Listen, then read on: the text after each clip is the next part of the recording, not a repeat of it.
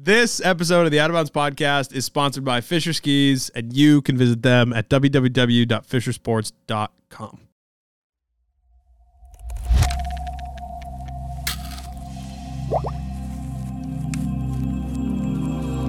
Hello. This is the Out of Bounds podcast. My name is Adam Jabber, and we have our first in-studio episode, in person, in real life, real humans, not on the internet. So no Wi-Fi issues, theoretically, in this one. It's with Christoph Lentz. Christoph is not just, I think, the most fun boot, like Lord of the Boot type person in the industry, but he's also like thoughtful, understands what actual skiers want, actually trying to make things better, and has some amazing new stuff coming out in the next couple of years from Fisher. But we also answer everyone's questions, kind of talk about some of the finer points of boot fitting, but also very like general baseline stuff that you may not know or may know. And we actually this is a fun conversation somehow while we just talk about boots. Obviously, we talk about the greatest kid boot that's ever been made. I actually just sold one in the shop like 2 hours ago. And kids are hyped. They're light. They're great. I mean, this is not an ad. I think we have a Fisher ad today, but nonetheless, I digress.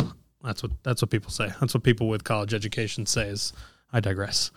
Before we jump into ads, because we do have a couple of those today, someone left us a voicemail, so we're going to listen to that if Ethan wants to hit play. Hey, what's going on? It's Donnie Pelletier calling to chat about the ski industry. I saw you put up that friggin' note on the Instagram there, and really wanted to call and talk about turning and how it's a fast, really. Turning is a fast. Most folks, in the ski industry, they talk about, oh, look at that guy, right there, he's got a nice turn. What most people don't know about turns is it just makes you go slower. I don't think people have gotten that through their heads where if you're going to turn, it's going to slow you down. So I think I'm starting a campaign this winter about not turning. And I think people will start to figure out that they can start to go quite a bit faster. And anyways, wanted to let you know that I'll be at the friggin' Granite Backcountry Alliance Film Festival there at the Portland State Theater right there on whatever it is, Commercial Street or Congress Street or whatever it is. And I'll be hosting that thing. So we'll talk more about it at a later date. See you later. That is the iconic Donnie Pelletier, and I tend to agree with him. I think straight lining is cool. I think we saw turns come back and become cool a few years ago, and the next phase of that is the Donnie Pelletier straight skiing campaign. Ski straight skis, ski them straight, go in a straight line. I think there's something to be had here, and I am excited to see Donnie in Portland in December. So we'll keep that info in the show notes. Thank you for the call in, Donnie. If people have commentary to direct towards Donnie, leave it in the comments or send us a DM, and I will make sure that Maine's best athlete finds it, gets it in front of him. So, anyway, if you'd like to leave a voicemail message, I don't know the phone number. Ethan, what's the phone number? 877-927-3955. Okay, whatever Ethan just said, that's where you call in to leave a voicemail. And yeah, we'd love to hear from you. Play it on the show, especially if it's something good. We're kind of playing these without listening to them first. So TBD if yours gets played or not. So call on in. The number is also on the website, outofpodcast.com. And without further ado, we get into our Muir Energy tip of the week. Tip of the week is brought to you by our friends at Muir Energy, and they want to tell you to make sure that you pack a snack, okay? On your tour, on your bike ride, on your long run, pack a snack, preferably something with some carbs in it, preferably something that's somewhat fast burning. For example, a gel is a great option to put in your pocket, in your snack pocket, in your butt pocket. In any of those pockets, keep a gel or a snack. I honestly I kind of bring candy bars a lot. Like I bring Twizzlers a lot. Obviously, I bring Muir Energy stuff a lot. Those gels are great because they're like a little thicker. They're like actual food. So cashew vanilla mate is what I have in front of me. There's a lot of great flavors and options from Muir Energy. Go to MuirEnergy.com. I believe the promo code still works. You can use promo code Out of Bounds. Otherwise, they got a lot of great deals always, and the product is excellent. It's only like 5 or 6 ingredients, so it's not bad for your body. Keep that in mind. That's your Muir Energy tip of the week. Bring a snack with you always. Next, we have our friends at 686. 686 makes the best technical apparel that is available to humankind. Currently, and this is Black Friday weekend, they're running a sale on their site. TBD on if that site will still be available to you this Monday. But the stuff is incredible. They make all kinds of stuff from like streetwear, active wear. Like they have this ATP collection. It's basically what I've been living in for the past few months. The stuff is really dope. The 686 Rocky boots are great. If you want to like just make me sad, you can go and buy a bunch of Grateful Dead collab stuff because they have plenty of that. And we'll say they do a very good job at it, even though I'm like, whatever about Grateful Dead collabs. I'm kind of over it at this point. Tons of great regular apparel, but also the snow apparel is insane. We just Ethan, X, and I all got new Gore-Tex kits. They're fire. Gray Boys, Concrete Boys, Slate Men coming to a slope near you this winter season. Okay, 686.com. Check it out. Let them know we sent you. Leave it in the comments as you order your stuff, or go to your local ski shop and just try some stuff on. Okay, cool. One last one. We have Rumpel. Rumpel is the original puffy blanket. We have one behind me. This artwork is done by the wonderful Brooklyn Bell. There is all kinds of different artwork, all kinds of different colors. The Rumpel Carhartt one is one that I actually bought for myself. It's pretty insane because it's got Sherpa on the inside of it. It's real soft and fluffy and nice and very Carhartty. Big fan of that stuff. All kinds of different colors in that collab, as well as a poncho. There's no limit to what these people can make out of blanket material. The towels, obviously, I've talked about a million times, but nonetheless, go to rumpel.com, use promo code OUTOFBOUNDS, save yourself some money. There's also a sale going on their website at current. Snag yourself some deals if you hear this in time, rumpel.com. And without further ado, let's talk about ski boots with my friend, Christoph Lentz. My name is Christoph Lentz, the product manager for Alpine Ski Boots at Fischer, based in Austria, but American-born. Grew up in Park City. We're doing the road show and finishing up sales meetings in New England, East Coast, North America. And, yeah, before Thanksgiving, meeting the family. So just out here for not that long of a time, but long enough of a time to be tired and exhausted. Yeah, full program. Nice. Lots of boot chat, ski chat. With COVID, we did not travel as much, especially into shops, and it's always good for us to see what's on the walls, what's selling, and I mean, the people who have boots in their hands all day, every day, have great feedback for us.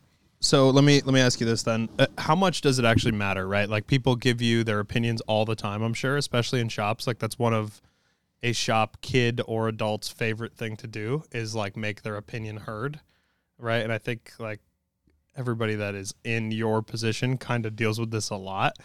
Does it matter to you? Do you actually like that feedback? How do you sift through the good feedback versus the stuff that's just like people wanting to hear themselves talk? Yeah, I mean, we need feedback.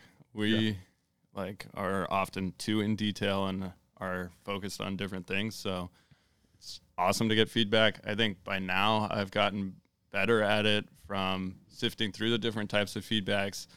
People who just want to say something and come up with a question just to say I raised my hand and asked a question.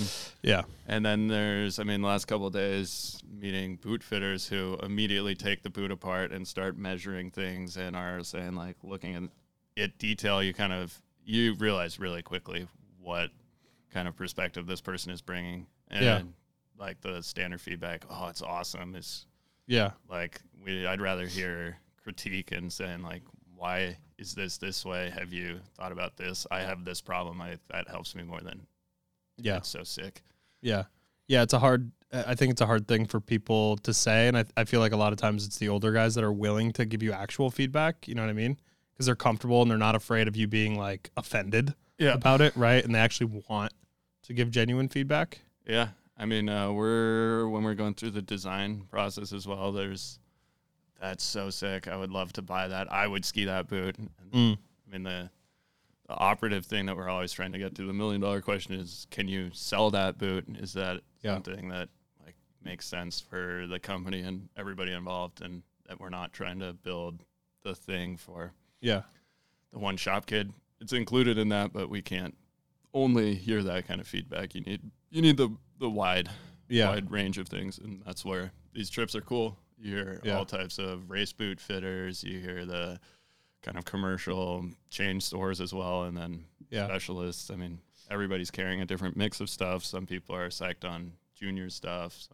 Yeah, it's funny. I always feel a bit uncomfortable like talking about the super high end product, right? Because I think so much of the market is that middle area where most skiers exist, right? Like we all like to talk about the fancy shit, and I'm sure I've talked to you about this before, where it's like we talk about that $1,000 boot, right?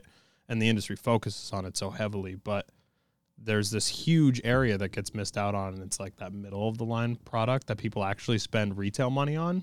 Yep. Right? Because a lot of times the people that are buying that super high end boot, buying it end of season, year after, or they're buying it on pro form. Yeah. You know? I mean, I think we're as equal to blame as the ski media. Yeah. And you have the 130 pro model, shiny, new, all of the tech in it. I think for this year, it's been a focus as we're bringing in the new boot collection is I actually start all my presentations with the 110 MV model and talk about everything that's going on there. Right.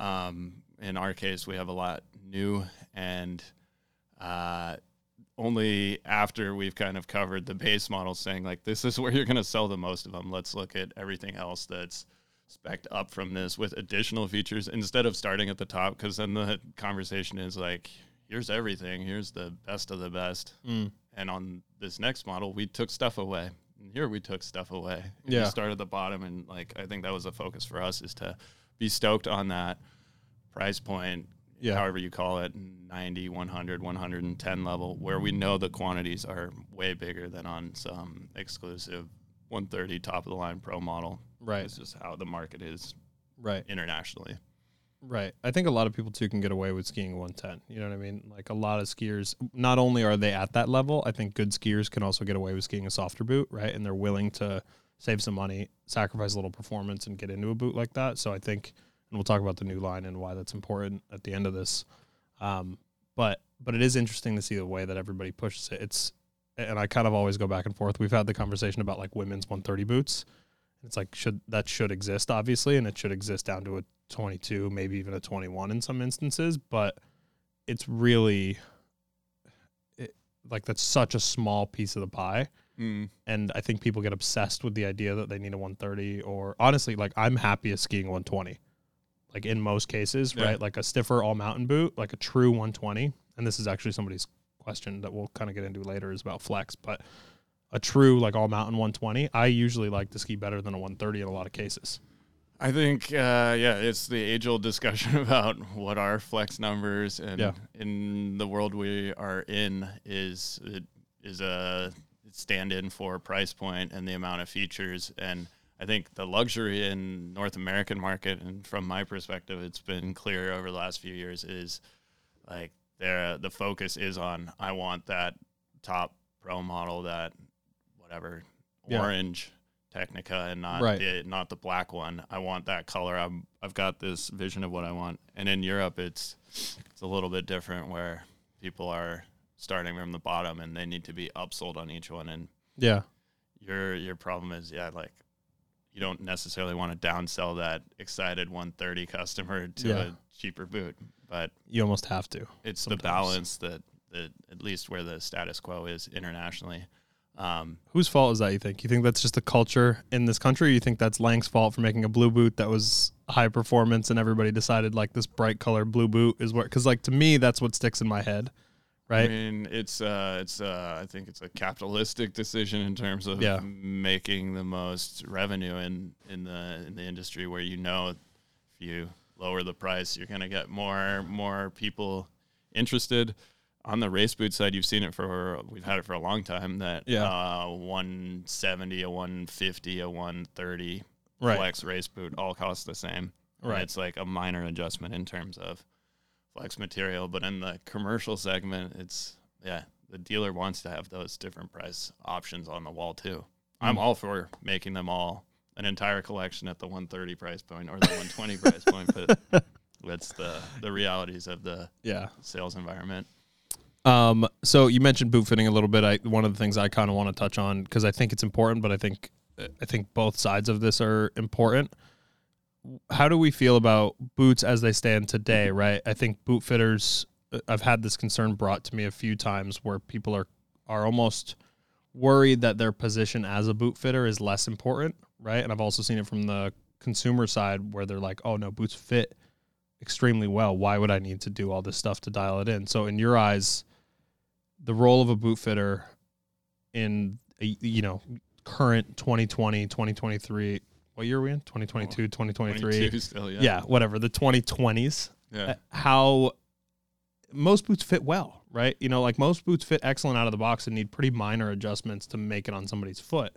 I think there's a clear trend, and I mean, that's the focus of all of us and everybody else in my position at the other brands, is to make a boot that fits as well, that skis as well as possible, that meets the needs of that consumer. I think there's been a lot of progress, and I think especially in the last, 3-4 years, if you look at what's happened with kind of commercial on-piece performance boots, the fit, the quality is catching up. Yep. I still think the role of a specialist boot fitter, is critical to the whole thing. Yeah. I mean, you need to try on these boots, and regardless of if they all fit well, one of them will fit better for you. And we know that a Nordica has a different shape than a Technica, which has a different shape from Atomic, which has a different shape to a Fisher. And every boot, I mean, all the feet are different. So I think that's critical. On our side, topic of custom insole. Right. I mean, for me, with a race background as well, as is the bare minimum that should be done. Yeah. And we see that as like the boot fitter, the retailer needs to be involved to get that part correct. And I think the just general sizing of it, I mean, it's still a hard plastic, shell with lots of stiff materials. It doesn't fit like a standard street shoe. To guide through that process to avoid future problems, I think it's always there. Lots of kind of optional performance tunes. And on our boots, we've got different Velcro pads, different spoilers, volume reducers, where you can make quick reversible changes. Yeah. And you need some point of contact to help you care for your boots, do those little adjustments, have those little parts. Right. To service things. I mean, I don't see it going anywhere. I think in the realm of e-com, and this is my personal opinion, it don't speak for everybody at the company, but I think the future where the retailer's perhaps carrying less inventory in stock and moves into maybe more per appointment. Yeah. But that, I mean, you can't buy a boot online and get the same end result and ultimately the same ski experience without having somebody you trust to help work through those little things. And I mean, the boots cost a lot of money.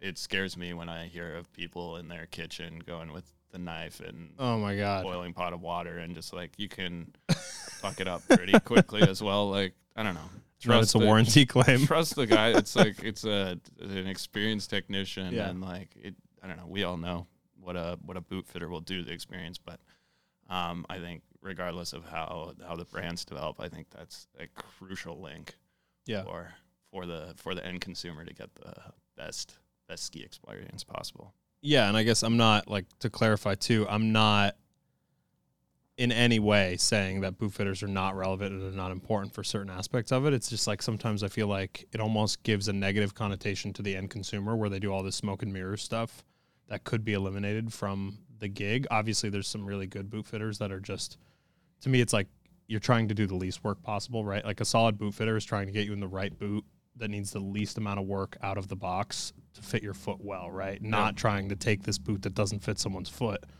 because it's what you have on the wall and rig it up so that it works. So I always wonder okay, these boots are getting better and better and better every year.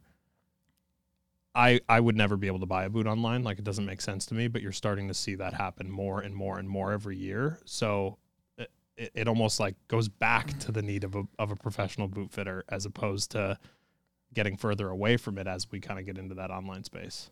Yeah. I mean, we've we've explored things on the scan side. Yeah. And I don't think, we necessarily need to go down that rabbit hole. But I mean, I think regardless, you buy a boot online, you buy a ski, you buy a binding, you buy maybe even a skin, crazy, with the whole package. I mean, I'd say 9 out of 10 of those people are coming back into the shop anyway to get it mounted. And for sure, like probably don't have the right brake for the binding they bought online and like need to do that whole thing. Yeah. I think it's a question of kind of inventory management in that sense. Like that person's coming in, and it sucks for a busy shop on a Saturday when somebody comes in with an online purchase and they bought a boot that's a size too big and they're saying like, you have less control of it. I've suggested everybody goes to a boot fitter. I mean, just alone. Or at least to a retail shop that you can try stuff on. And like the try and go buy online is the worst thing that you could do to a shop. Like either buy it online and give them, like pay them as their time for a boot fitter, or buy the boot from the shop, and get that service and kind of get that kind of baked into the whole deal. Trying it on and buying it online is like one of the most fucked up things I think you could do as a consumer to a shop, because then it's like a complete disrespect for the time that the shop has, you know what I mean? Yeah. So you're starting to see some shops like charging to try on boots. Yeah. Like I don't like that method. Like it is a thing that people do, but it almost feels like too defensive. Like you're too closed off to people, but it does work. Like it prevents people from going in and just trying to, like, even if it's $25, and you get it refunded if you buy a boot. It's a little bit of a weird rabbit hole. It's almost like you're pretending that people don't want to buy these boots online. And I agree with you. I think you're seeing it in bike, you're seeing it in ski, you're seeing it in boots. We're lucky that these items are serviceable for shops, right? Because otherwise, what's the real need? Yeah. I mean, I think it comes down to information as well. I mean, the market is developed with a lot of really good boots and skis and everything else. But, I mean, as a consumer, you guys are doing gear reviews as well. I mean, there's just a shit ton of products out there. Yeah. And so as a consumer, you're overwhelmed. I think that conversation, chatting with somebody and not even talking about skiing necessarily, is like, where do you live? What are your goals this winter? Yeah. Like, do you do any other sports? Have you worn hockey skates a lot? Like, do you have any injuries? Like those kind of things, like you're never going to be able to get solved online. And I mean, between a poor boot fit or a boot that fits poorly is like a day ruiner. Like nobody should have to deal with feet hurt. I think as some of the questions that came in, like that should not be foot hurt. Like we don't want foot hurt. Yeah. And it's possible to ski or even regardless of what your feet look like. It's just, that's a process. And, it's the money is well worth the time to like shortcut and get something that works for you. It's like the critical intimate link to your whole ski package. Right. Doesn't matter what top sheet you have on your skis, they're all good as well. Yeah. Like get something that works for you where you're skiing pain free and you're not while you're going down thinking about, man, my pinky toe hurts a lot. Yeah. Yeah, it's funny too, because there's also boot fitters that go and they ruin that, right? And they're not even really boot fit. They're just going in, they're trying to sell you a boot, like, 3 sizes too big because it's based on your shoe size. Like I joke about this a lot, and I'm pretty harsh on that pretty often, especially online, because it screws you up for the next time someone goes into a shop, because they have this, like I just dropped, actually, our editor, Joe, who's listening to this, he bought a boot at the Boston Ski Expo, which is this week, a few years ago, in a 28.5. I sized him, and the dude is in a 24.5, right? And this is a skier.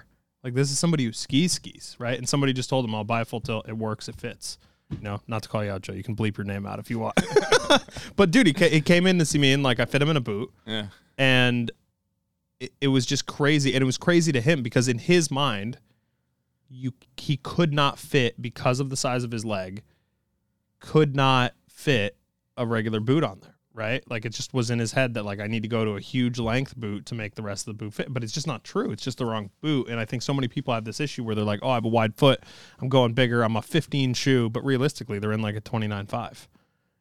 That change is so interesting, and it's so important for people to get a solid boot fitter, at least somebody that just knows what they're talking about. You don't need to go in there and be like, you're buying a $299 boot. You don't need to get the guy that's been fitting boots for 30 years. Like if you get them, cool, but it's not what everybody needs. But it's important to sit down with somebody and make sure it's actually the right shape and the right style for your foot.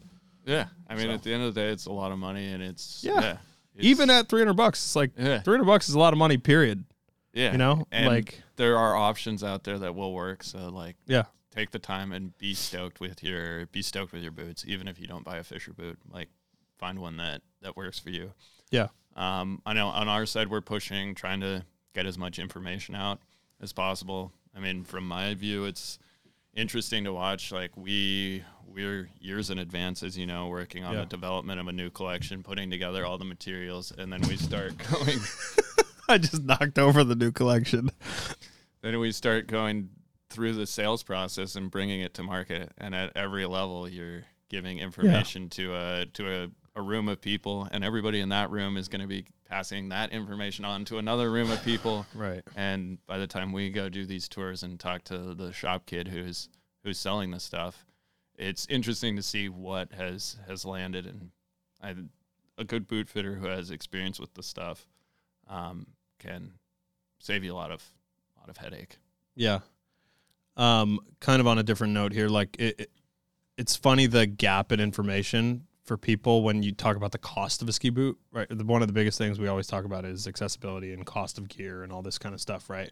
At the same time, we're talking about boots that cost $1,000 and all this stuff and getting intimate with the product, and that just is a hurdle that exists. But when you talk about the amount of R&D that goes into this stuff, I think people don't really understand what that means. It's like you're here in this country for the sole purpose of like showing boots, talking about boots, getting feedback for X amount of time, and that's just you, just a specific trip, just this one time. So there's costs involved in this R&D thing that I think people have no concept of, because even as a consumer, if you tell me R&D, to me, that doesn't need, like, even as somebody who knows how important it is and knows that it exists, if you told me like a sneaker costs this much in R&D per shoe based on the amount of units that's sold and whatever the overall margin is, I would probably be like, why? Like, why does it need to be that expensive? But there's so many things that go into this process and so many years in advance that you're testing these things so that they come out good, because the shit is so complex.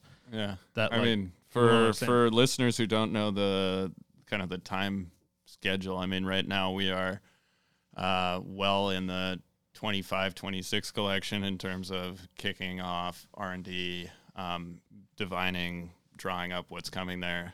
26-27 is like penciled in. So the roadmap is long, and that's what these trips are also like. What is that next trend? Yeah. Where should we go? Because we can't overnight make the stuff. The stuff gets sold 1 year before it's really shipped to market. Right. And by the time we present it, we want to be confident. And I think we did a good job this year. And that's kind of the one of those key inputs as we're starting to define the stuff, is being confident that this is the right direction. We're building something somebody wants. We're interrupting this wonderful conversation about ski boots to tell you about ski boots from my favorite ski boot brand. We didn't just put this ad in here because Christoph was sitting across from me. Fisher has come so far in the past couple of years in the way that they make boots, and they also make literally the best kids boot for your little one, size 20 and a half and below, that has ever existed. It is the first innovation in ski boots in like 25 years, it feels like. It is insanely light.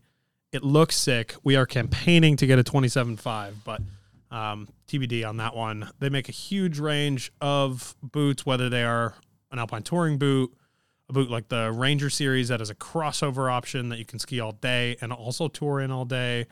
Transalp, which is an awesome boot as well. That is basically like the bridge between Traverse, like your Ski-Mo-y lightweight boot, to your Ranger. Transalp sits nicely in between there. We talk about all this stuff. It's an amazing boot line, and I'm psyched for people, more and more people, to get into these things, because the way that they're progressing this thing is happening so fast, and the stuff is just good. Like, look at how sick this kid's boot is. Like, I'm actually going to go to Fisher, go to the offices in New Hampshire and protest about getting a 27.5 because I want one so badly. But go to your local ski shop, get yourself a Fisher 1 or a Fisher 2 for your little one. Or if for some reason you have really tiny feet, that works too. And check out everything Fisher has to offer at fishersports.com. And as always, thank you, Fisher, for supporting what we do. Yeah, and obviously at this point, this has been a pretty inside baseball kind of conversation, and I think I never know whether people actually like that. I think there's like a certain percentage of the population or listenership that is like really into this kind of stuff, but also there's a good portion that has no idea what any of it means. So I always kind of try to caution it. But one of my questions, I guess, is what does it look like for you when you're looking at a product and you have to make like a last minute change? Like, how do you make that last minute adjustment? Because you hear on the retail side, you hear about this stuff all the time, right? Especially, I feel like it happens way more with clothing because it's easier to change. But like, say a zipper's wrong, right? The direction, small tweak in the direction, the color is off based on feedback on final showing to everybody. Ski boots have kind of a similar issue where like you have to make a last minute tweak, whether it's even as simple as like a graphic change. Is that a stressful thing to you? Is that a thing that you welcome, like that last minute, like pull trigger? Because there's a lot of ego that goes into putting out a product. It's the worst thing possible, you know. It's the worst thing possible to try to make a last minute change. I mean, simply put, if you think of a graph, the cost of a change, the closer you get to like when it needs to be finished, the cost goes up, and the ability to change things goes down. Yeah. So if it's 2 years before we're planning to go to market, the cost to change it is minimal, and the amount that we can still change is huge. And every month that takes on closer to that, the cost goes up and the amount you can change is reduced, because you're dealing with big aluminum steel molds and a lot of things. You want this stuff to be tested. You want to have durability tests. You want to have skier feedback. You want to have skier days on it. So everything that gets changed last minute is a bigger nightmare, a headache. Also, you got samples to deal with. So then dealing with that to say, you got that sample of that boot, but like XYZ changed by the production ones. Right. I mean, like you're on the receiving end of this stuff. So we want to limit as much as possible, which is like, again, dealer trying to touch and have chats with you guys. Right. People who are really on the ground, so that we make the right decisions, because we have to start planning, investing now for stuff that you're going to see years down the road. And then you come and say like, oh man, why didn't you do this? Right. And which is why this is important. Like this trip and this type of trip is important. Sure. Like it's necessary. It's not just like shaking hands, kissing babies type stuff. Like, and it is, but it's not. You know what I mean? It's we ask a lot of questions, and like at least I'm now getting accustomed to the timing in the industry in my role. Yeah. I mean, I've been doing it for all that long, but to know, okay, these are the questions that I'm going to have to give an answer to in January and February next year. Yeah. What questions can I ask now that when I'm faced with that decision, that I feel confident in? And I mean, largely thanks to you and your circle of influence, we get a lot of questions about like a kid's boot in size 27.5.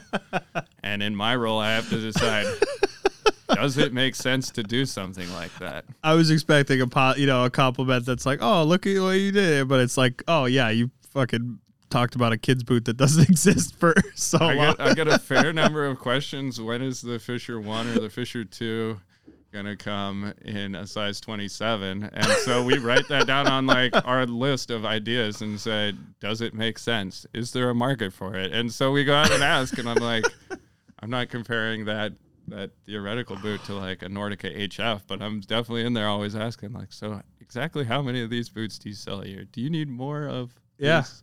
I'll tell you what, though, I hate that boot, and I was such a big hater of that boot when it came out, but there is an audience that really likes that kind of thing, and there's an opportunity that does or does not exist, and we'll go into this later in the year, I think, but there is definitely an opportunity for something not like this and this soft, but something that slips on, you know? Like, that is like, I don't ski. I am Kim Kardashian, and I make 17 turns a year. Yeah. And I want a nice, comfortable boot that like allows me to just get on hill. Like, and that is a big part of the consumer base. Yeah. And I mean, my role in a conversation like this is to say, like, what am I prepared to brief the development team on in terms of these needs? We need something that looks like a Yeezy.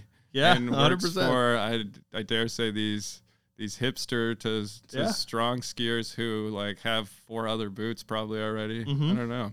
There's a vein that I think is missing in ski boots, and this is like on the consumerism side, like people are probably gonna be like, shut the fuck up, Adam. But it's like you look at people's sneakers and the way that they buy sneakers, like everybody has like, not everybody, but like there's the amount of people that own 20 or more pairs of shoes is huge. Like there's so many people that own more than 20 pairs of shoes. Like Probably on around 20 pairs of shoes. that, like it's a threshold, like it's an actual measurement that you hear people talk about sometimes for like a relevance of how much you care about footwear, right? It's like you just kind of acquire 20 pair of wearable shoes. You probably only wear 5 or something like that, Yeah, right? But if that. exactly. The ski boot market has an opportunity similar to this at a cheaper level where like they buy the boot in a limited quantity because it's cool and it's like a flex to have. And that's an opportunity to sell some product that I think some companies take care of. And K2 does this, but I think K2 does a shitty job at it, right? Where they like make a limited release and it's ugly as shit and like whatever, they leave it alone. They do a great job in skis, but on the boot side of things, they're sorry, Tom and Brad, if you're listening to this. But I mean, it just is, there is a vein there. And I think like that kind of boot, there's a way to correlate it, even if it's not a real ski boot. Like to me, that boot could be this. Like, I'm dead serious. Yeah. Like, that could look like this. No questions asked. You could make that in a sneaker. Like, Fischer Austria could make that in a sneaker. And it would be a unit, like, it would be a needle mover. This is not what you want to hear as, like, a This is not technical what I wanna product hear. person. I think this is this is going to be if we continue on this idea, then it's a fun one to pitch internally and say like, no, Let me pitch it. Adam's going to buy 1,000 pairs of these. Dude, do you know how many of these stupid things we sell? It is crazy how many retailers sell this thing. Full Tilt's not making them because they're fun. Okay. Line K2 did not keep them and move them to Line because they're fun. Like, for sure. It's a product. It's a real product. Yeah. I mean, anyway, Austria, we'll talk in March or February or whatever. To be continued. I think Yeah. where we're at today, I think we've pushed the Fischer collection. I think the last number of years we've started to develop on the design front. I think the brand image is headed in a positive direction. I think agree. we got a lot of visibility and kind of came closer to top of mind with the Ranger Yeah. skis, For sure. Pink Ranger, and then Yeah. the new series this year. We want to keep pushing in that direction, especially on boots. I think we're strong on the touring front. So Yeah. I would these argue are- probably the strongest, like of the consistent Alpine brands. I mean, there's who to compete. Like it's Technica maybe is like Yeah. the only one that's like really comparable for the major brands that is in that same yeah, vein that makes a touring category. But it's like, I told you this before, it's the most complete touring category already as you move forward. So I think, and what you guys are doing to move into kind of taking over that all mountain category and dialing that in the same way you did with touring is really important, right? Because there's a boot for the 3 different types of people that tour. People that don't give a shit about touring, or like people that are really aggressive and tour, 5 times, 10 times a year by a Ranger. People that are looking to like tour a little more often, but like need a burlier boot, buy a Transalp. Yep. And then people buy a Traverse if they're looking for this super lightweight, airy, not even really ski, like almost a ski mo boot. You know what I mean? Yeah. So it's an interesting category for you guys to kind of own, and it makes sense. Like it's kind of always where Fischer's been, Yeah. but stuff is starting to become more skiable. The line is kind of being completed, and I think now as you move into the all mountain boots have always been really good, but I think this next line that we'll talk about at the end, kind of, and people won't hear until January, is a new level. And I think that's like you almost like have unlocked this ability to be like, look, we have a top level all mountain boot, and arguably something that's going to be the best all mountain boot that comes out. Yep. Which is an interesting place for Fischer to be in because you can kind of corner that boot market in a way that hasn't really been done before by the brand. Yeah. I mean, I don't know if I'm ready to claim cornering the market, but I think No, but we see it as a segment where we're really strong on the ski side. Yeah. Curve skis, all of our front side skis, RC1 GTs, Yeah. even some of the skinnier Rangers, and then we've got the whole line of RC4 like pieced carving skis. Yeah. I mean, we've got a lot of really strong skis, and we move units there. yeah, And on the boot side, We haven't had that same match. Yeah. On the touring side, I think the boots have been really strong for us for the last number of years, and we've been catching up on the ski side there. On the race side, I think what we did with Podium LT, a junior race boot last year, I feel really strong about what we've got in that race segment. So this on-piste mass consumer segment that in my mind works for 80% of skiers is critical. That's the bread and butter of most ski brands, is to own that market. It's probably like it overlaps with some of the Ranger skier. Yeah. Ranger skier is not always skiing a Ranger 50/50 boot. Yeah. Ranger skier is frequently skiing a fixed cuff boot. Yep. And I know from our team guys, I mean, a lot of them skiing a race boot. And I think what we've got coming now for 23-24 is to bring the performance level, bring the fit, bring that boot that has been missing to pair with your Ranger 102. If you've got an attack binding on it, let's say, like that person has been, the really strong skier has been going for a race boot just because they know those ski well. But you miss out a lot of things, or the downsides of a race boot are just, there's some glaring. The best ski day if it's cold, if you're walking a lot, if you're hucking yourself, you're gonna bang your toes. So we're conscious of that, and I think that's kind of the big step we're looking to make. Well, yeah, and I guess when I say cornering the market too, it's like I don't necessarily mean numbers and dollars wise, but I mean like in terms of having an available boot line for every category, right? That's complete. Because I think you always see this, and you guys are guilty of this right currently, where like, yes, there's great boots across the line, but there's touring as a category that is almost finished. You know what I mean? Like nothing's ever a finished product, and there's always tweaks, and there's tweaks to the trends upcoming. But I think if you were to be like, look, here's the 3 boots that we offer in this category, you could put that up against anybody else's 3 boots and feel confident that it's a quality, like top level product, right? Absolutely. And I mean, the comment to confidence was one thing that for me for this last 3 years since I joined in my role, everybody in my life more or less is skiing related. Yeah. So growing up as a racer, my whole family in Europe and in the States are all passionate skiers. And I get the question a lot from also friends who, because of me, would be interested in supporting Fischer, getting a Fischer boot. Yeah. What boot do you recommend? And for the last couple of years, I've been like I know how you ski. We ski together, and I'd wait a couple of years. And so this is the year where I'm saying, like, for my dad, for my mom, for Charlie Reynolds, like the ex racer, like those guys who are strong skiers don't need to be a race boot anymore, are finding some sort of compromise right now, like to have something where I can above all personally say, like, I stand behind this. This is gonna bang for you. You're gonna have a good time skiing it, and you're not gonna suffer to be skiing this boot, right?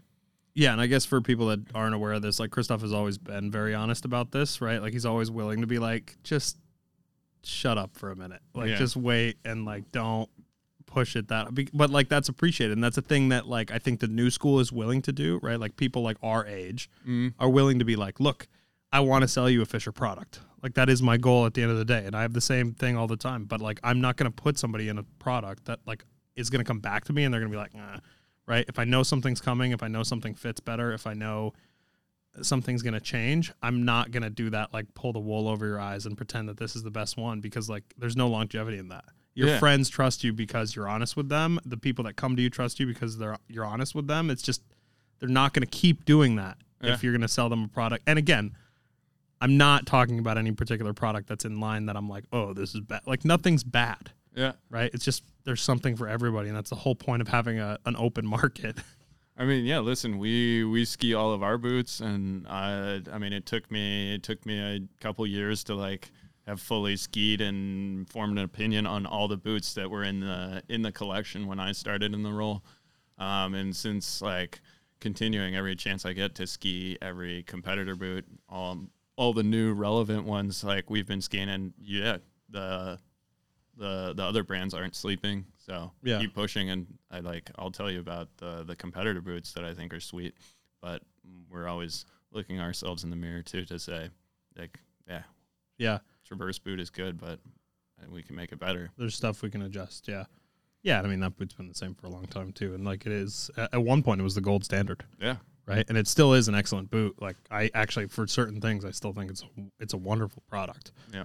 But there's always stuff you can do to improve. But yeah, it's important. It's funny. Like you look at a lot of these people that work at brands like in the same role as you, and I'd be hard pressed to find somebody that actually cares more than you do. Like you get very I like vividly remember you like screaming at me in Winter Park last year about a 130 flex boot for women, and like it exists. This is why it's important. Like I'm trying to get everything I can get done. This like literally he's like yelling at me at like 8 o'clock at night about ski boots.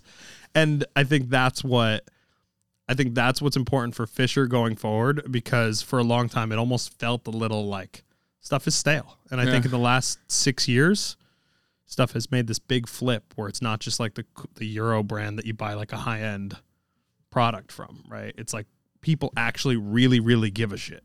Yeah. You know? So, I mean, kudos to you. Like this isn't a fluff session, but I really, I appreciate it. Like, because because that's how I feel about shit. When I look at stuff and I get excited about something, it's like, you almost want to like pull your hair out. You're like twitching. Yeah. No. Happy to hear that. And yeah, like I'm stoked on boots. I spend a lot of my day every day in this world. And like, I don't think I could have put up with it if it didn't excite me the same way. And like, yeah, I want to have the best ski day out there, and I know that we can provide that to the average skier out there as well. Yeah, and you're taking ownership of it, you know? Like this is you're in the boot position.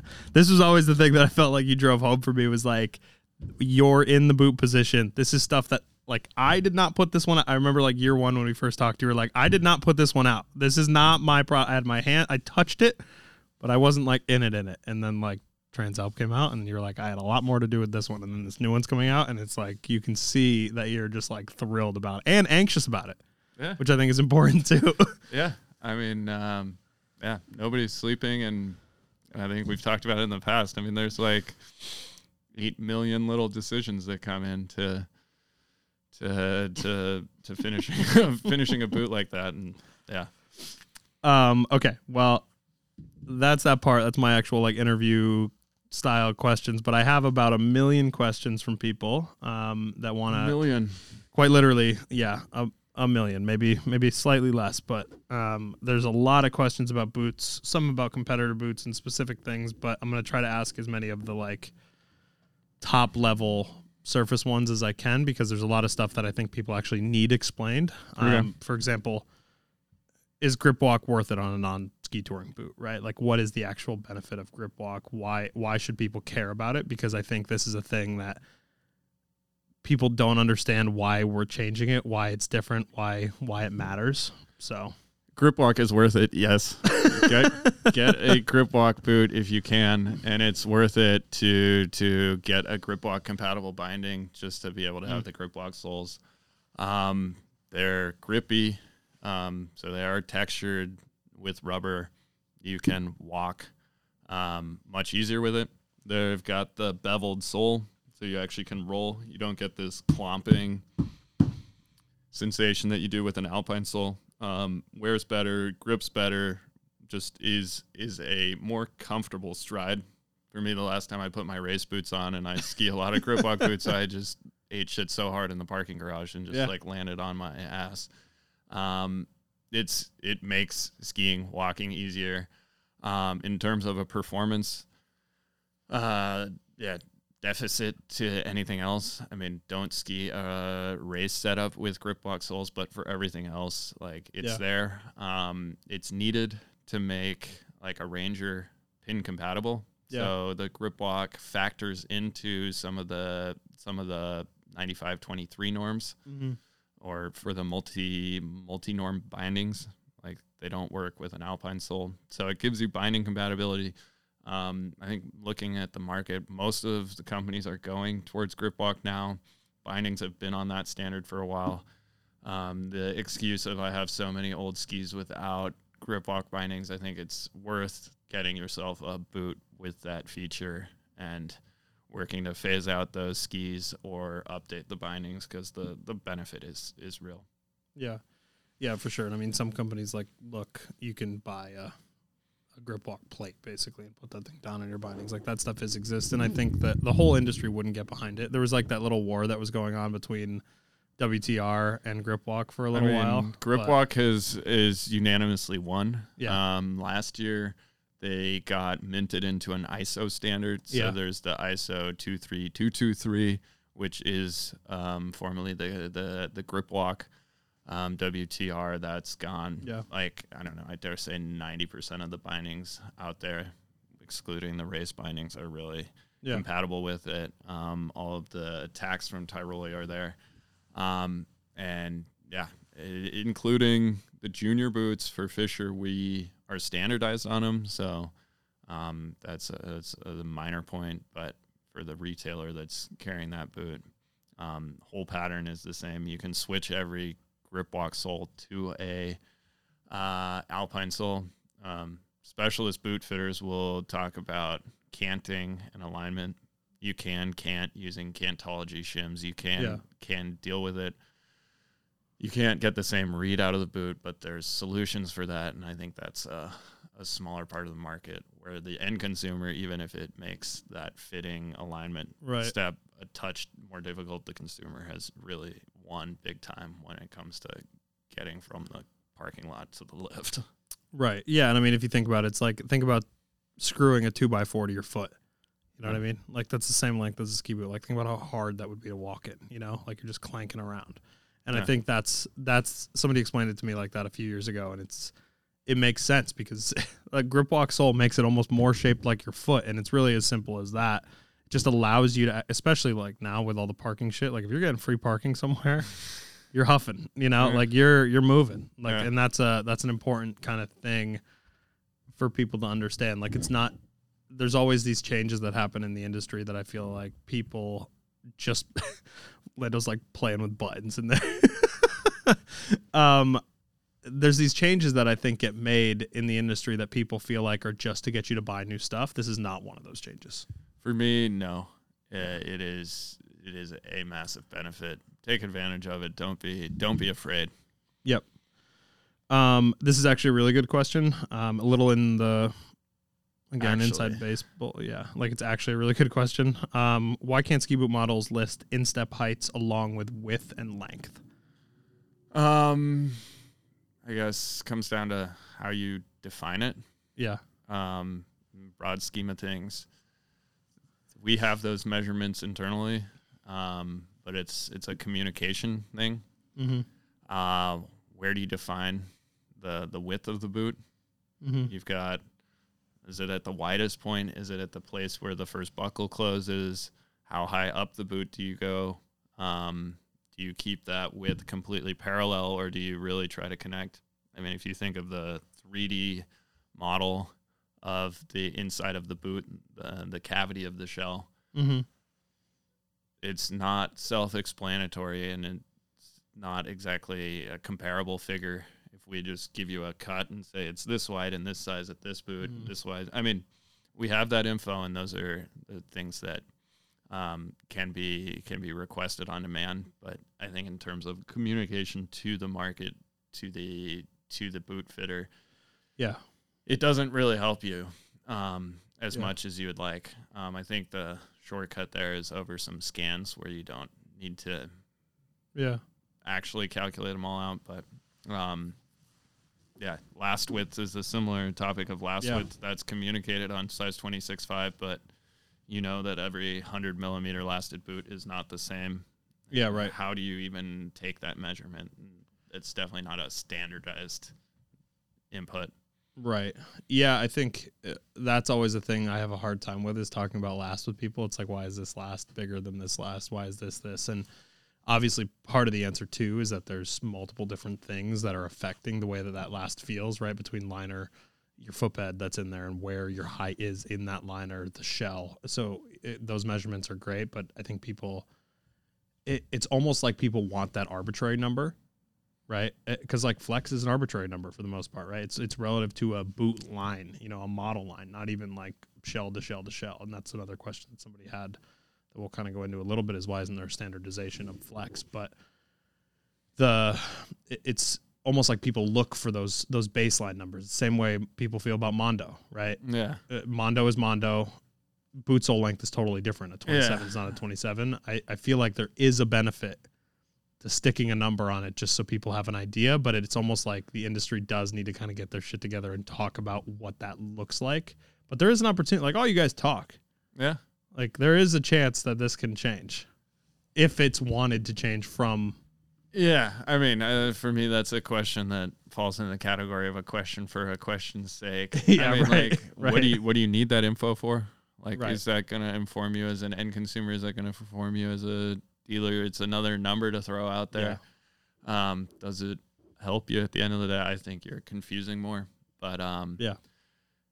I mean, I don't totally Head did disagree. it with the cubic centimeters. They used to communicate gross. volume, not in millimeter last widths. And like, I don't know.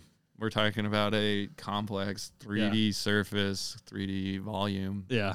It's standardized measurements are always going to have a certain asterisk caveat to them to be usable. I don't know. I think we have bigger problems. And back to your first question, I mean, visit a boot fitter and try them on. Visit a retailer that has a selection of boots to try on, and you'll realize that you'll feel that before you can calculate that out in Excel. I think people, and I agree. I think the answer and the reason people want this number is so that when they go to buy a boot online, they know ahead of time. You know what I mean? Like, I think it does eliminate the need for a boot, because a boot fitter looks at it and goes, oh, or knows, right? Because they put the boot on, they played with the boot, they have an idea of what that looks like. So, same question, I guess, then, while we're on this for Flex.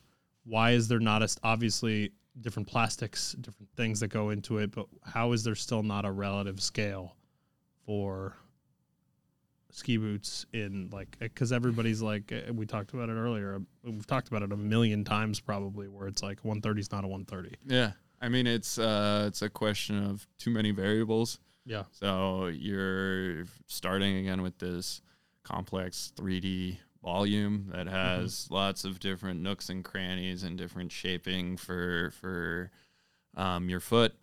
You have, on top of that volume, you have the wall thickness that is not, like, the boot is not the exact same thickness all the way around. It's thicker at the soles and has a certain flow to it. Part of that is to dictate the performance, but the other factor there is to make sure that the piece is injectable, that when you connect the injection nozzle, that the material flows, that the end result is proper. Right. All of those things play then a factor in subjective flex. And so because that shape is always the same per every boot in that family, so that the 130 has the same shape as the 120 to the 110, within that kind of a world, you could standardize and come up with some sort of quantitative empirical rating. But if you compare the Ranger 130 with the Hawks Prime XTD with a Cochise, the wall thickness, the geometry, the shape of that volume, without getting into the different types of materials, you're already so far away. So we do it in the lab where we have a machine and we'll put a standard force through it, and we'll do that as kind of a sanity check. But that info is non-relevant to the skier, in the sense that you experience the flex subjectively, and as soon as you step in, you're going to decide if it's stiff enough or soft enough for you. And a different foot in the same boot is going to have a different experience of this flex. If you've got a skinny little foot, if you're sized up or sized down, if you're a 26.0 skiing a 26.5 shell, or you're a 26.0 skiing a 25.5 shell, it's going to feel different. As the boots get smaller, the material usually stays the same. Some of the smaller boots get softer material, but the smaller that surface is, the less it deforms, the higher the subjective flex is, everything equal. So it's a problem of variables. And again, kind of back to the measurements, it's like we can overwhelm the market with some more info, but at the end of the day, it's the best solution is to go to a retailer and try on the Nordica 130, try on the Fisher 130, and find out what works for you. Last ad of the day. Thank you for being here and thank you for listening. If you are an ad listener, I very much always appreciate it. The original American Hard Cider is Woodchuck. Go to woodchuck.com and check out all of the amazing offerings that these people have. It's insane. Like they have, if you don't think you're a cider person, I challenge you to try one of every flavor of Woodchuck and tell me that you're no longer like that. You still don't like ciders.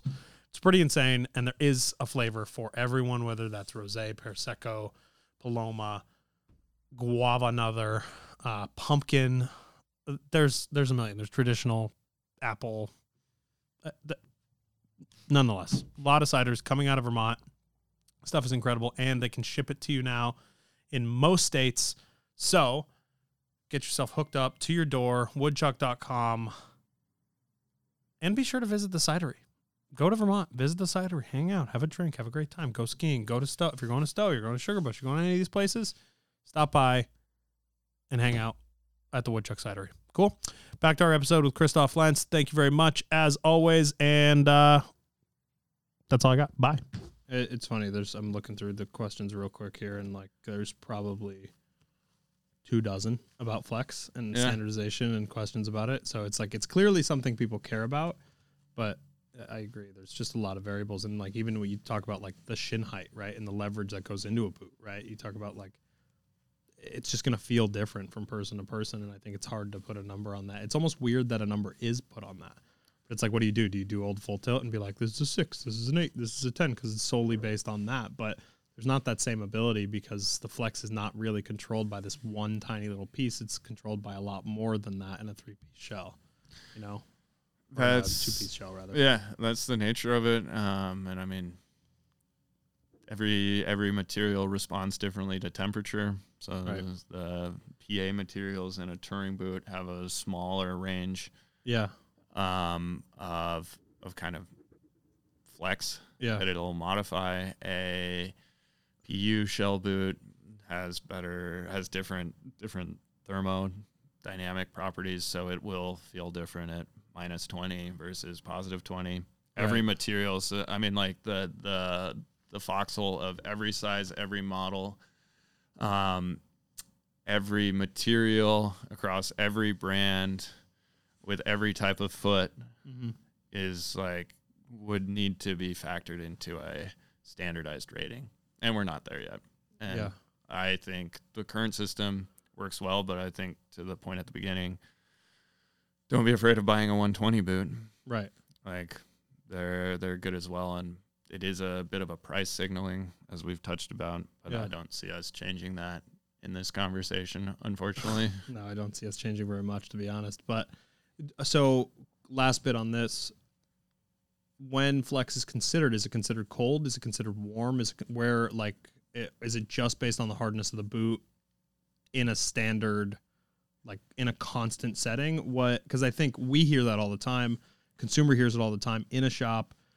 This is getting it stiffer than this boot when it's cold. This feels this way when it's cold. This is cold. Sorry that you're trying it on. You know, like that kind of stuff is actually a very relevant topic. For sure. We do most of our testing and I'm not saying testing, but our lab verifications about durability. So breakage tests, long time tests, durability tests, where we've got it in a machine. We're doing those at really cold temperatures, right? At a temperature colder than where the boot would ever actually be skied. Yep. But the final decision for kind of deciding is this the right mixture for a given Flex comes down to ski experience under varying conditions, but targeting that like I'm thinking in Celsius, but targeting, 20 degrees, 25 degrees. Yeah. Like that temperature we are often skiing at, and deciding, okay, like, are we happy with how this boot skis? Right. That's probably first and foremost. And the second one is, what is the consumer going to experience when they try this in the shop at 50, 60 degrees? Right. And that's where kind of, unfortunately, I mean, like boot testing is definitely not as common as ski testing. Right.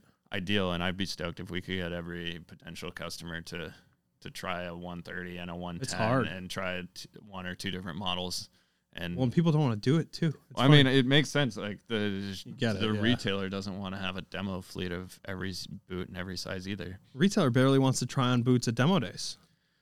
Exactly. So that's where I don't know. Some people do, like the people that do, and they want to put it on their foot, but like hardly anybody wants to take a boot, go ski it like cold. You know, it's just Yeah. you have a lot of variables. And since nobody's really doing that, or the slimmest minority is doing that, I mean, Yeah.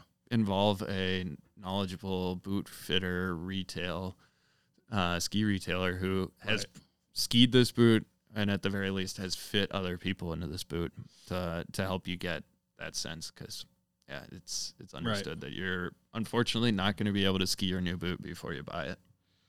Yeah, no, for sure. Okay, let's do a couple more here. We'll do one or two more, and then we'll leave the last little bit. Boot leakage, is that an issue that you guys come across a lot? Is that a hard problem to fix? I think a lot of brands do have issues. You see a lot of people with duct tape on the front of their boot. I mean, I haven't experienced it very much in anything other than a touring boot. It seems like on the touring boot, because it's open as you're touring, that's when some of that leakage happens. But in terms of like actually skiing it, I'm seeing it less and less from, and granted, I've been skiing your stuff mostly for the past few years in terms of actually putting real days on stuff. Yep. So I'm not seeing it that much. How do you guys fix that problem? Is that's a major consideration? Obviously we're skiing in wet conditions, but why is it a hurdle for some brands to get over? Kind of the roundabout answer comes back to the complexity and the investments needed to create the tooling. I mean, keeping in mind you're milling this big mold. Yeah. And one of those things that's in that shell, in the base design, is how much overlap do you have between the lower, we're talking about an overlap boot here then, not a cabrio, but in an overlap boot, you've got a lower shell, upper shell. Yep. It needs to be built, and the tool needs to be built in a way that the shell can come out of that mold. Okay. Like, it needs to be extractable. Right. So that's a factor that determines, like, how do you actually build the geometry? Because it not only needs to be the right boot, but it needs to work in an industrial sense. Right. And once you've built that, then you go skiing. You've tinkered in CAD, you've 3D printed it, you've done whatever to, like, decide on the shape. Then you go make it, and only then do you notice, like, you can't simulate water. Yeah. Waterproofness or leakage. And so if you don't do your homework / mistakes are made / you've got a flaw in the design, once you get that piece, you're going to lead to leakage. And then you've got a lot of creative solutions out there in terms of limiting that. Yeah. Putting in a little piece of leather or PVC, some extra little flap riveted in. Certain models have that. Not Fisher models, but there's boots out there on the market. Certain constructions, certain concepts struggle with that. Yep. With the new stuff we've brought, I mean, it's been a focus of ours. Fisher boots, I don't know, 12 years ago had more of a leakage problem. Yep. And so there's certain little tricks in the very base, in the very early days, where you need to build in things that work for that. It's also, tooling question of how that place where the water protector goes in, you have a hole in the front that's usually filled with something rubber. There's maybe a rivet in it. Like, it's an industrial problem for solving that. And once you have a leaky boot, it's expensive to try to correct that. And those are super difficult things to retouch or to fix in that. So they'll just run it. And so then you run it, and for certain boots out there, it's crazy that that's still a thing. Duct tape is a solution. So. Whatever. Okay, last one, and it actually pertains to boots that you guys don't currently make. One, rear entry, which I don't really want to spend that much time on because I don't think it warrants it. I think there's a certain consumer base that does it, and it's such a small piece of the pie. I get why that doesn't exist from you guys right now. The bigger question here is when you're exploring these shapes and different designs and ways to go down kind of the rabbit hole of making a new product, is a 3-piece shell or a cabrio design a consideration for you guys? Because to me, it does have this cult following, right? Like there are people who think that they need, and maybe they're right, I don't know, but that think that they need a 3-piece shell, that think that they need something that exists in this vein. And to me, if you've watched the progression of these boots over the past 10, 15 years, it's clear that it's not just a solution, because they change their mind on stuff as they're making these things so much more vastly, I think, than a traditional boot. And partially because there's not as much of them, there's not as much test and all this stuff. But I remember Full Tilt was like, in the beginning, was like, oh, you don't need a footbed. We don't send them with footbeds. Like, what do you need a footbed for? Right? Like, it was like a crazy and they were like, oh yeah, it's got to be a wrap liner. Like all of this stuff. And turned out none of it was true. Right? Yep. Now they're shipping stuff, and Flex is shipping stuff with, a stock little tiny footbed in there, and they're doing tongue boots. So is there a benefit? Because it's really Full Tilt and DeBello doing these things, and Roxa, I guess. But for us, and I mean, I guess that's part of these visits, evaluations, is trying to decide where the demand is, and if there's really a market need, and does the market really need more rear entry boots? I have a personal opinion about that now, but what's your personal opinion? I think the Nordica solution, I think, is good. Yeah. I think it's not a category where we all need to rush and try to take there. I know for Fischer we have other immediate goals. I think there's certain boots where much more potential is in. Yeah. And I think we can it's better for the brand, and that's the direction we're going. I think once we're satisfied in certain open categories, it's always on the table. Yep. Whether that's a three-piece boot or a rear entry boot. Yep. Right now we're pleased with what we've seen on our overlap constructions, and it's definitely commercially viable. It works. Yeah. We're experienced there, but we're always kind of testing on other stuff. That much to say, not on the immediate plan, but it's sections that we're always observing. Yeah. I think with Full Tilt, Reichle, K2, that's a mold set that has had many owners, and it's one concept that has not evolved so much. For us, we're pleased with the overlap construction now. Right. And, who knows where the future direction will shift to, but paying close attention to it. Yeah. And I don't, to be fair, like my personal opinion, and not because Fischer people are sitting in this room, is I don't like it. Like, I think it's dumb. I don't think it makes any sense. I think there's I think it's a get around to a proper fitting boot in a lot of ways, right? I think it's a get around to making a boot fit out of the box for some people. I don't think there's a real performance benefit. And I think unless you're somebody who wants to buy a $399 boot and change the tongue out so that it has the stiffness of a $699 boot, that's the only real thing that I see. And you don't see that happening with DeBello very much. Or Roxa, you see that happening with Full Tilt Flex, whatever. Yep. I don't see a benefit to me that like the big thing was like preventing shin bang. It's like I think a proper fitting boot, there's a big way to avoid getting shin bang in a boot that is not just kind of jumping ship and going to this other design. Granted, there are people that live by this design, and there are people that like will tell me that I'm an absolute idiot because I don't have this problem, and both of those things are probably true, you know. So it is interesting to me that's a market that people keep hammering on, and I don't think that there's a huge need to rush forward. I think if you're going to do something like that, you might as well try something totally new. Yeah. Like a 1 or a 2 in a 27.5. Here it comes again. But I just think it's tapped. I can tell you like firsthand, like we sit on Cabrio boots every year. Yeah. We carry them because we need to, and like we'll barely make our money. Like we'll make our money back and we'll sell them, Full Tilt excluded, because there's a very specific market for that. But Pantera, Lupo, those kind of boots, whatever the fuck Roxa makes. I don't remember what it's called, but in my role, it would be, I would never say we need to make a rear entry boot or we need to make a 3-piece Cabrio boot. It would be starting to say, like, who is this consumer? What are their needs? And like nobody says I need a 3-piece boot or I need a rear entry boot.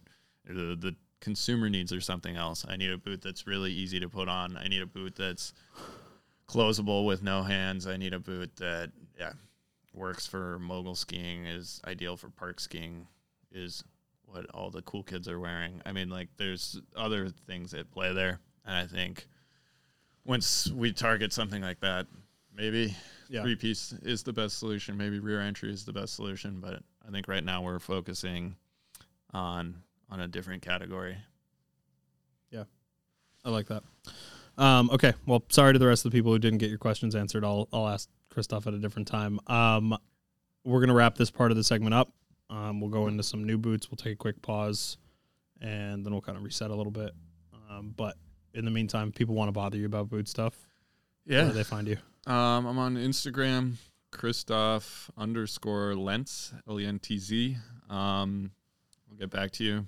I think after the last one we did, I got a number of intelligent questions, so that's always cool. I love to talk boots. I'm talking boots most of the time. Out playing in the woods. Yeah.